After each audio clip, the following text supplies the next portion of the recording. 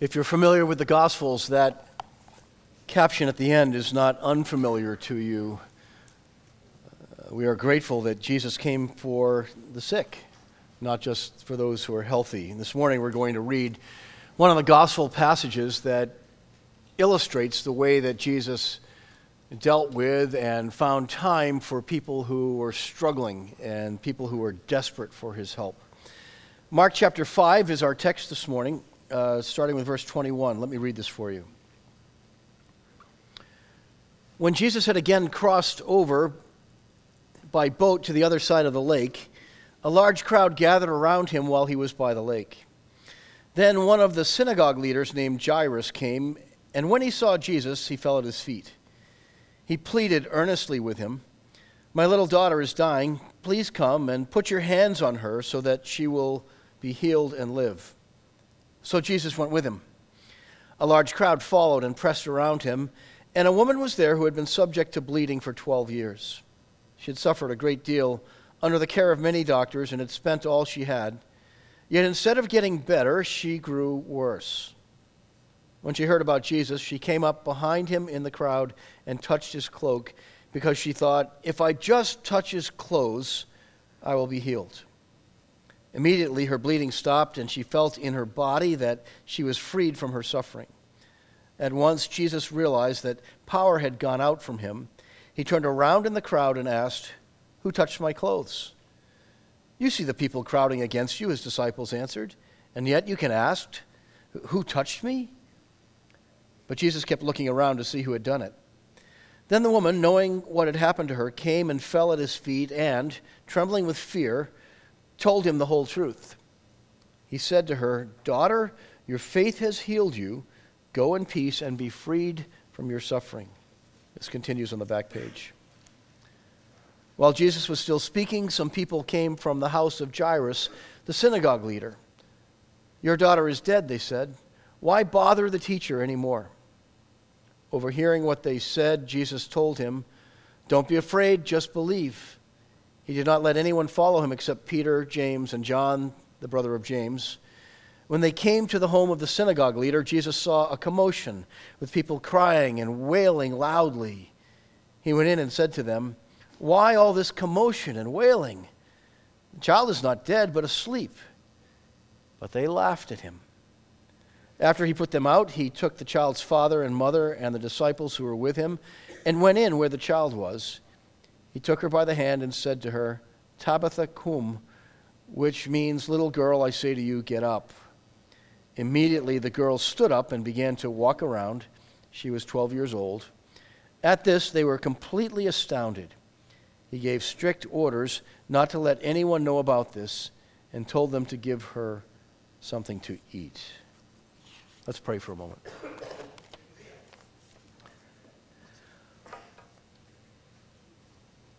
Father God, thank you for these snapshots that we have of the life and ministry of Jesus.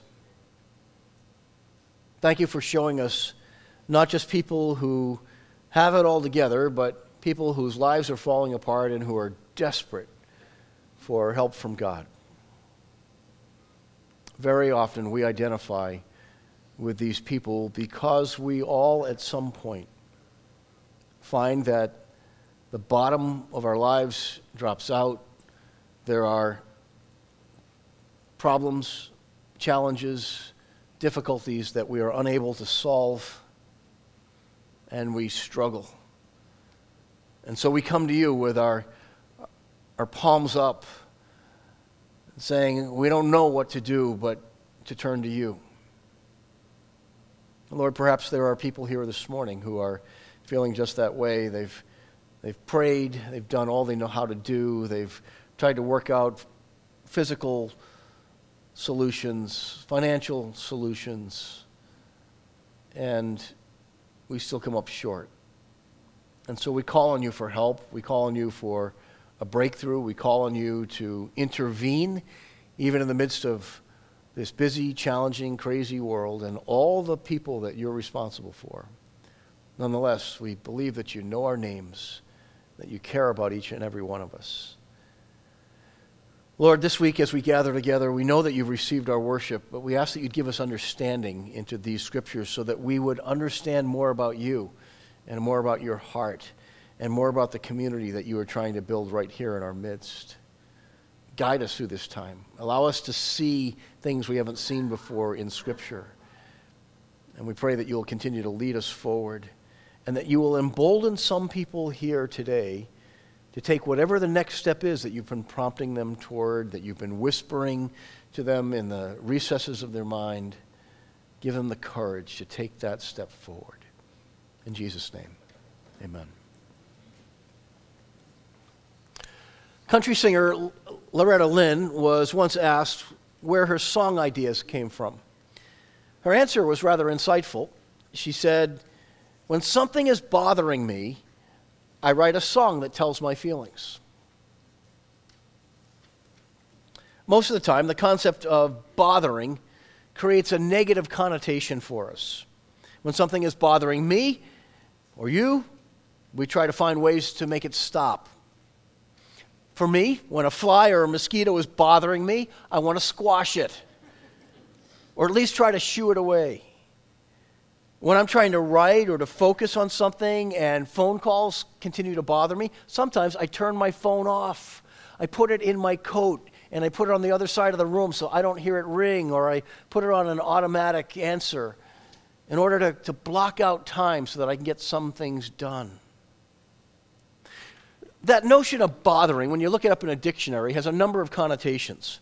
It means to give trouble to annoy, to pester, sometimes to worry about something. So some synonyms of this concept of bothering are causing weariness, repeatedly interrupting in the midst of pressing duties.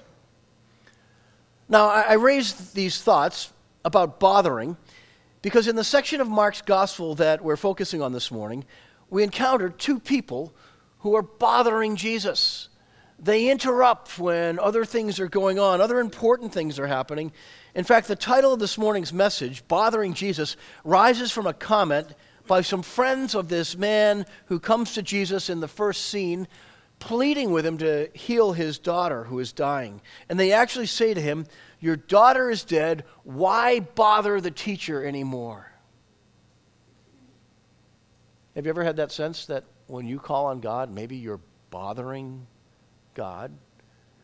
Is that the way he feels? Were they speaking for us? Were they speaking for God? Or is this an unusual offbeat thought that actually runs contrary to the purpose of Jesus? This week is week 5 in our Journey with Jesus series. We're working our way through the Gospel of Mark, which is a fast-paced gospel. If you're relatively new here to North River, this journey started on the first Sunday of January, and it's going to take us through Easter. And what we're doing is we're racing through the Gospel of Mark, one chapter each week, and we're picking a central theme within that chapter from which to tell the whole story and to get a sense of the pacing. And then on that final week, we'll deal with 2 chapters, one on Good Friday and one on Easter. So if you've never read through one of the Gospels, this is a great way to get started because in a very short form, you can work through one of the 4 major sources that we have for discovering about Jesus in the New Testament. This morning, we're going to talk about 4 lessons from this concept of bothering Jesus that arises here in Mark chapter 5. Here's the first one. Sometimes insiders and outsiders bother Jesus. Sometimes he's interrupted and bothered by both insiders and outsiders. Where does that come from?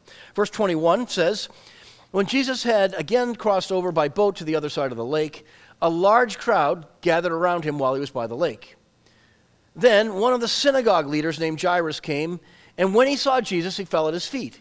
He pleaded earnestly with him, 'My little daughter is dying. Please come and put your hands on her so that she will be healed and live.' So Jesus went with him." The next verse says that a large crowd followed and pressed around him. And a woman was there who had been subject to bleeding for 12 years. She had suffered a great deal under the care of many doctors and had spent all she had. Yet instead of getting better, she got worse. Barry Johnson, a pastor from Ohio, notices that we have two people here who have broken protocol. Two people who have broken protocol in completely different ways. The first is a synagogue leader who broke the protocol of his friends and his peers. The last time Mark records a scene in the synagogue, Jesus had healed a man's hand that had withered, and everyone got very upset with Jesus because they accused him of doing work on the Sabbath. He had indeed healed this man on a Saturday, and the way that people interpreted the Old Testament scriptures was that he'd been doing human work, and therefore he was in trouble, that he couldn't possibly be from God. In fact, Mark tells us there in chapter 3 that even before the healing, some people were looking for a reason to accuse Jesus, which might have been why they interpreted things quite the way they did. And as soon as Jesus healed that man's hand, Mark tells us that the Pharisees and the Herodians, who were at that particular synagogue, began plotting ways to kill Jesus. So you get the sense that wherever Jesus went, even entering into the worship center, it wasn't a safe place for him. In this case, he walks into the synagogue. There are people who are already waiting for him to slip up in some way. And then there's another crowd. As soon as he does something that doesn't measure with their expectations and their traditions, they're trying to figure out how to kill him and get him out of the scene. Then here in chapter 5, we find this synagogue leader breaking protocol, breaking away from the cynical group of people that we've seen in the synagogue up till now in Mark's gospel. And he is pleading with Jesus to come to his home and to heal his daughter. What would cause a man like this to break protocol, to break from the expectations of his peers? One thing: his phenomenal love for his daughter and the desperation that goes with it over the fact that it looks like she's dying. I don't know about you, but I find that if one of my children was hurt, I would break all kinds of rules to do whatever it took to get them help. Would you agree with that? Would you respond the same way? So we identify instantly with this guy. And then in the middle of this scene, we find a woman who fights the crowd to get close enough to touch Jesus. This woman is unnamed, and all these years later, we still don't know her identity. We do know that she had a chronic, unusual medical condition, and the word that Mark uses here tells us that she had been hemorrhaging blood for 12 years. I've already been asked. I don't know what this disease was. The medical people have a number of suggestions of things that cause some kind of continual or reopening issue that keeps bleeding. This was not a normal thing that had just gone bad. This was something highly unusual. Somebody who's constantly losing blood would be anemic. They'd constantly have less blood than they would need. They would be subject to more and more illnesses. And it says that she had spent a fortune on doctors who had only made her suffering worse. Maybe you work in the medical community. I have to tell you, I am so grateful for the doctors and the nurses and the dedicated people that we have in the medical profession around here. We live in one of the areas where we have some of the greatest medical care available in the entire world here in the greater Boston area. So please don't take this as a blanket condemnation of medical people when the Bible mentions this problem. In the first century world, they didn't have the same kind of care and expertise and science-backed approaches that we have today. And so it wasn't that uncommon. The people who had some pretty strange theories about bleeding people and putting leeches on them and all kinds of other stuff would actually make problems worse rather than better. How did she break protocol? Well, the Old Testament book of Leviticus helps us with this because there are very specific rules regarding people who had some kind of an illness, especially if they were subject to constant bleeding. A discharge of blood like this would make her spiritually unclean, and she would be unable to gather for corporate worship until the bleeding had stopped for at least 7 days. And anyone who touched her during this time would be considered unclean as well. This would leave her shunned and isolated and frustrated. And on top of all of this, she'd spent everything that she had trying to find a cure. What an awful predicament. What an awful problem we find with these two stories that all of a sudden clash in upon each other. So our first observation is that sometimes insiders and outsiders bother Jesus. The insider would have been the synagogue leader. He was powerful. He had standing. He was respected in the community. He was in the elite crowd that hadn't yet identified with Jesus. The outsider would have been this woman who was shunned and prevented from coming into the market, who was shunned and prevented from coming into the worship spaces, sometimes even from touching her own family, or they too would be considered unclean. That leads to the second lesson. People who are touched by Jesus or who want to be touched by Jesus get out of their comfort zone. Let's go back to some of these same verses and we'll notice something else. Verse 23. The man pleaded with Jesus, "My little daughter is dying. Please come and put your hands on her so that she will be healed and live." So Jesus went with him. Jump ahead just 3 verses later, verse 27. When she heard about this, she came up behind him in the crowd. In other words, this woman heard that Jesus had come to this side of the lake.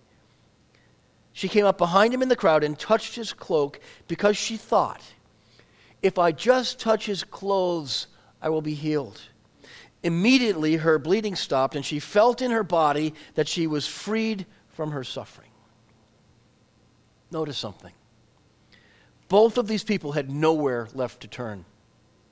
The synagogue leader fell at Jesus' feet. He tried everything that he knew. He knew that the time was short, that his daughter wasn't just sick, she was dying. And he pleads with Jesus. The woman comes in the midst of this crowd that is pressing in upon Jesus from all sides. They've heard about what happened in town the last time that Jesus had showed up. And she touched his cloak. And she's just saying in her own mind, if I can just touch his cloak. One of the older versions of the Bible actually says, if I could just touch the hem of his garment, I'll be healed. Can you imagine that kind of desperation? Not wanting to be noticed, not daring to get any closer than that, not wanting to actually touch Jesus, but if I could just touch his clothes, maybe the power of God will be made available to me.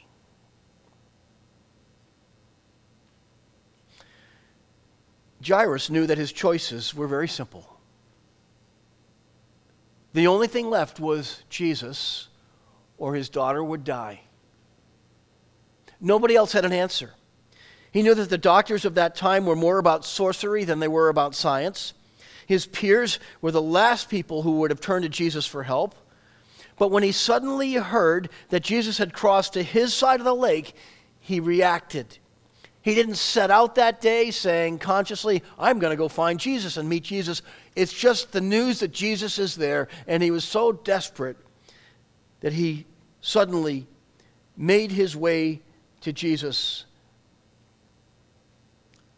But a great crowd had already found Jesus, which meant that this would not be done in private. This meant that he would have to break out of his comfort zone, the comfort zone of his peers, in order to approach Jesus. He might lose standing in their eyes because he would be identifying with that unnamed group that were beginning to be called Jesus people. Ever been there?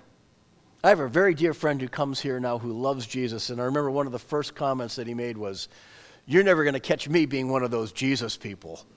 And he said it derisively, like this is the worst thing that could ever happen to somebody, to be one of those Jesus people. And now whenever he tells his story, he jokes about it, says, I am one of those Jesus people. But think about it, this was long before the name Christian had ever emerged. That comes after the resurrection, after Jesus' ascension. It was one of the first church groups that are called Christians, which meant your little Christs or your sons of Christ, your followers of Christ. That too was meant to be a derisive term. But the first century Christians said, hey, okay, Jesus said we'd suffer with him. You want to call us by his name? More power to you. We're Christians then. And the name is stuck. We still go by that. This man would have to risk losing the approval of his friends. And Jesus heard him and began to go with him toward his home.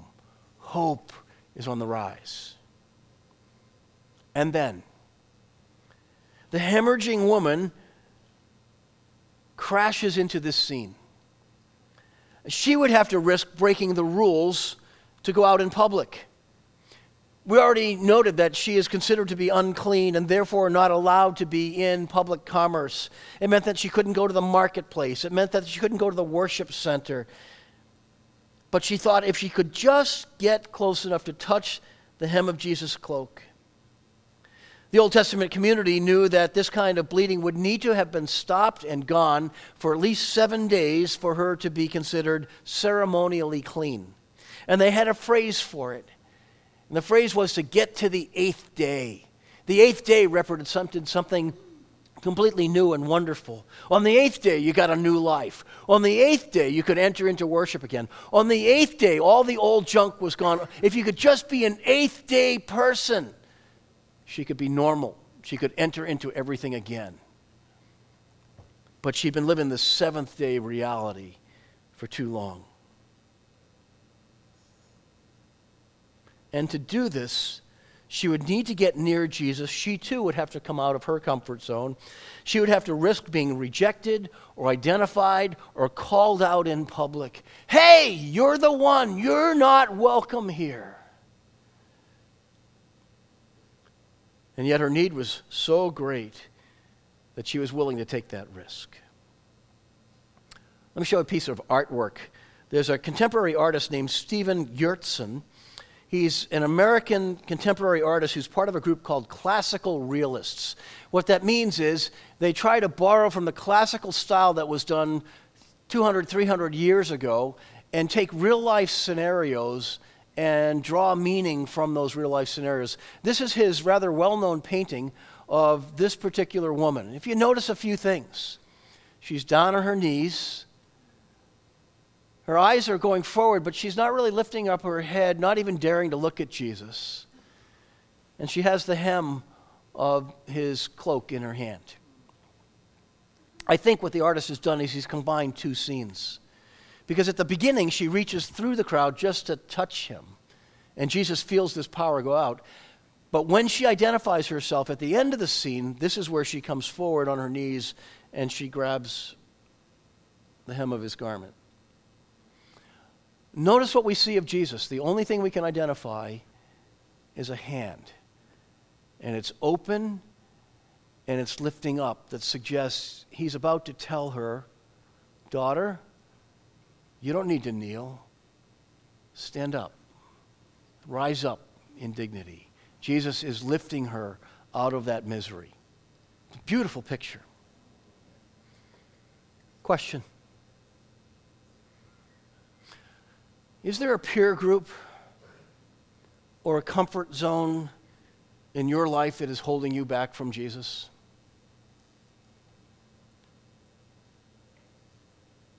You know a truth deep down, you long for God to be at work in your life, yet you feel like an outsider and so you hang back.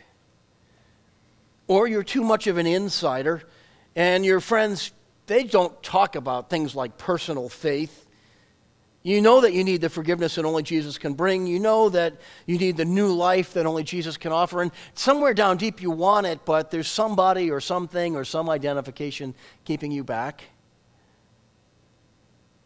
You need an 8th day experience of having a new lease on life and no longer bound by what has held you in the past.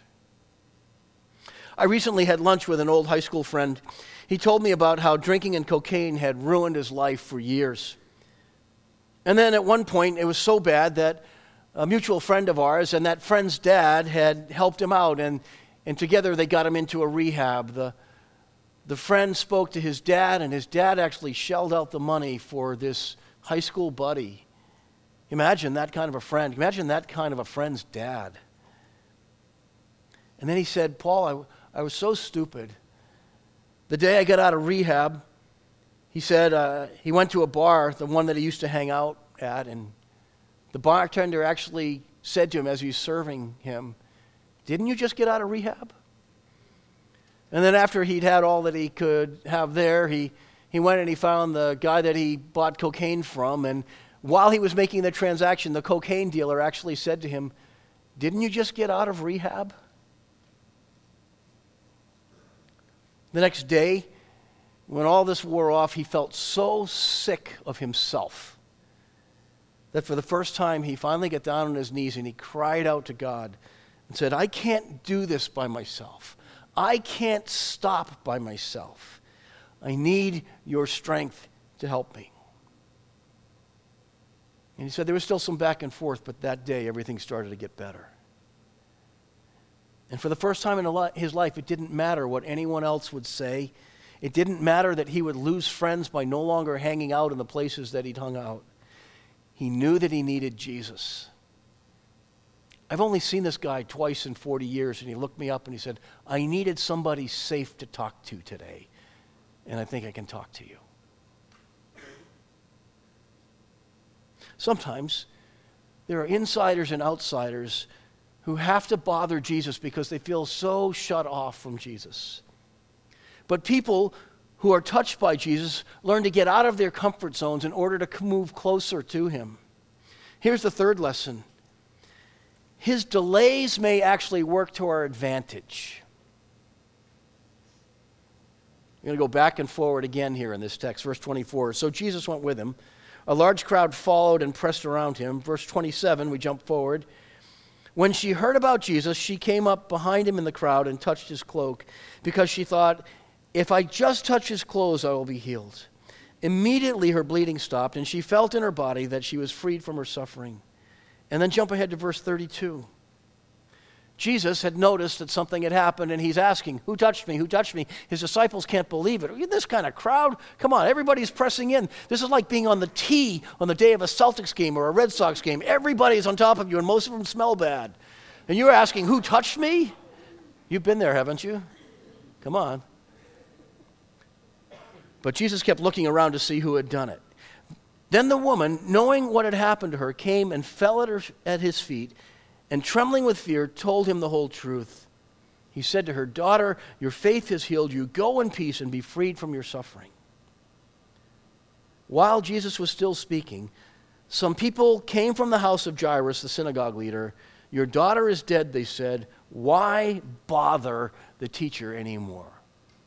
This is where this observation comes from. Why bother the teacher anymore? Notice that as soon as Jesus started to go with Jairus, they were interrupted. Here's Jairus. He's desperate for Jesus to come with him. He doesn't know how much longer he has. The momentum has begun to move, and you have Jesus and the disciples, and there's Jairus, and he's probably leading the way. And all of a sudden, whoom, the momentum stops. This woman with a tremendous need in her life crashes into the story by reaching through the crowd to touch Jesus. And she's thinking the whole time, if I can just get close enough to touch his clothes, maybe God will use that. And in that moment, his focus was broken. In Jairus' eyes, this woman was bothering Jesus. This woman was pulling Jesus off the most important mission of Jairus' life. He is so desperate for Jesus to answer his request at that moment. This is a life and death moment for him. And suddenly this woman is bothering Jesus, and all the momentum stops. And Jesus senses power leaving his body. What does this mean? I don't know. We don't have a whole lot of descriptions like this in the Gospels. Usually when Jesus heals somebody, he says a word, or he physically touches them. Sometimes he spits on the dirt, and then he puts the mud on their eyes or whatever. And there's a physical component. This time, Jesus doesn't initiate a thing. Someone just reaches out to him in the crowd, and he senses this power surging out, as if God had a greater purpose that Jesus wasn't even aware of, that God the Father was directing his steps.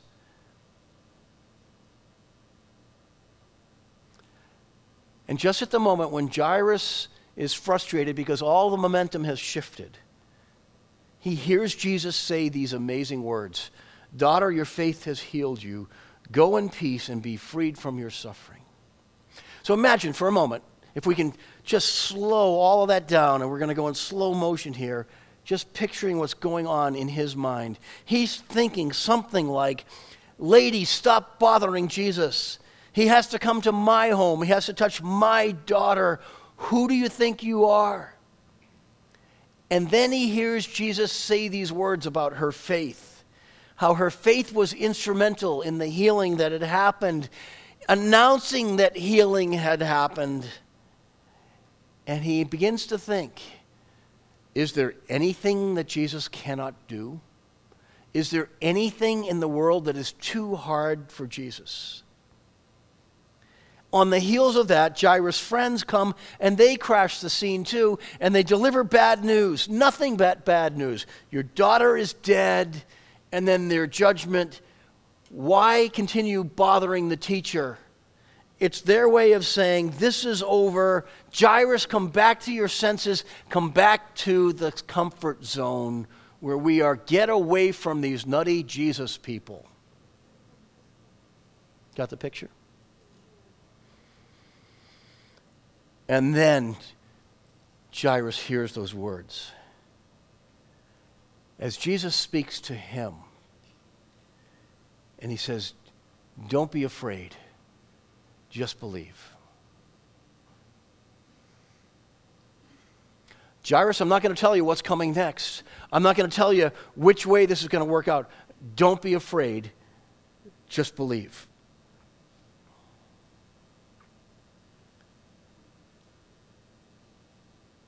He'd seen all the momentum stop.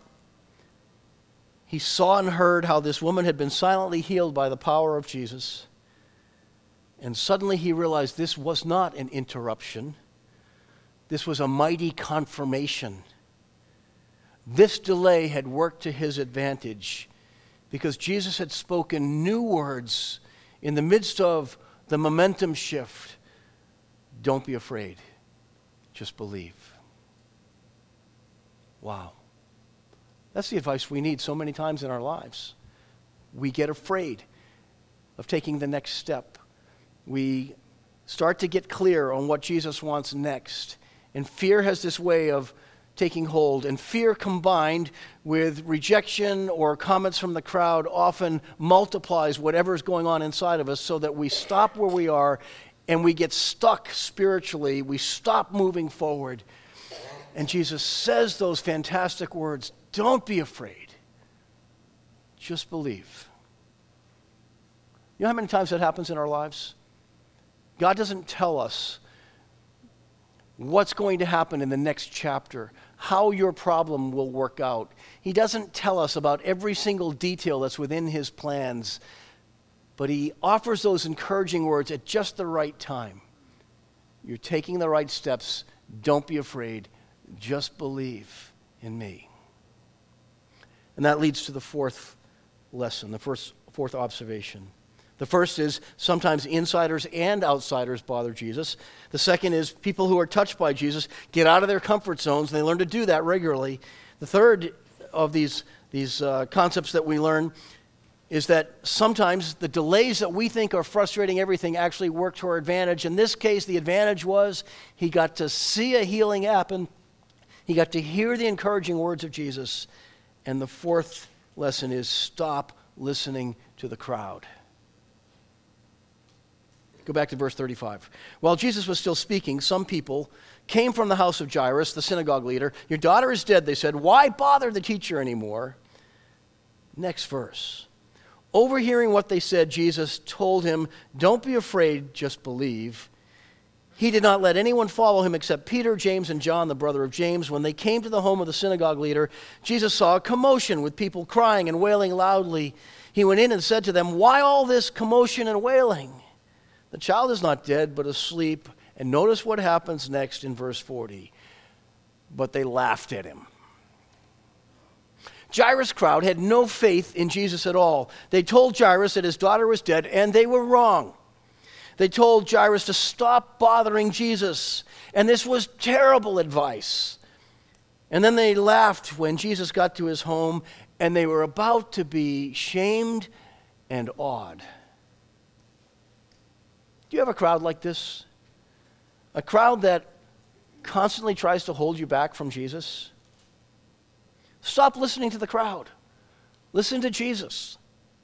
Stop thinking that you are ever bothering Jesus when you turn to him with his needs. That's the oldest trick of the evil one. He wants you to stop praying. He wants you to stop believing that God cares about you. He wants you to stop believing that God can sometimes break through and do things that seem impossible. He wants you to completely give up on those thoughts. I'm not saying he's going to heal in every situation, but when we stop believing, we take ourselves out of the realm of asking, and then nothing happens. Listen to Jesus. Don't be afraid. Just believe. I'm not sure that Jairus really had what you and I think of a fully formed faith until that moment. At the beginning of the scene, he was desperate and reaching out because he'd heard about Jesus and thought, well, maybe Jesus can help me too. But we have no indication about anything that he believed about Jesus. He hadn't set out at the beginning of the day saying, top thing on my agenda, I'm going to meet Jesus today. No, he just heard that Jesus was there and he reacted. But then when he saw what happened with this woman who bothered Jesus, and he heard the words that he spoke to her, and he heard the encouraging words from Jesus to him, don't be afraid, just believe. Jairus did. And what Jesus did was amazing. One more painting. This one is from a Russian artist in the 1800s, Vasily Polonov. He was a Russian realist. And he did this one in 1871. I don't know if you can see this closely enough, but in the foreground we have Jesus and the young girl, and he's holding out his hand. He's just going to ask her to raise up from that bed. Behind him appears to be the mom, and she is nervous. Her hands are kind of folded in prayer, like any mom would be in that situation. Behind her, I believe one of those gentlemen is the father. He might be the big guy. And then there are 3 of the disciples that came with Jesus, and they're standing in the background. And they're all in awe of what happens. Here's the big idea for this morning. If you want to see Jesus work in your life, get out of your comfort zone and stop listening to the crowd. If you want to see Jesus work in your life, break up the comfort zones. Stop listening to the negative voices that pull you away from Jesus. And wherever he leads, step forward. And every time you and I do that, we step into the mystery of how God responds and how God chooses to work in our time. And please understand this. There is nothing you can ever bring to him that is bothering Jesus. I hope that's the dominant concept you'll remember. There is nothing that his children can bring to him that falls under the heading of bothering Jesus. He loves you that much.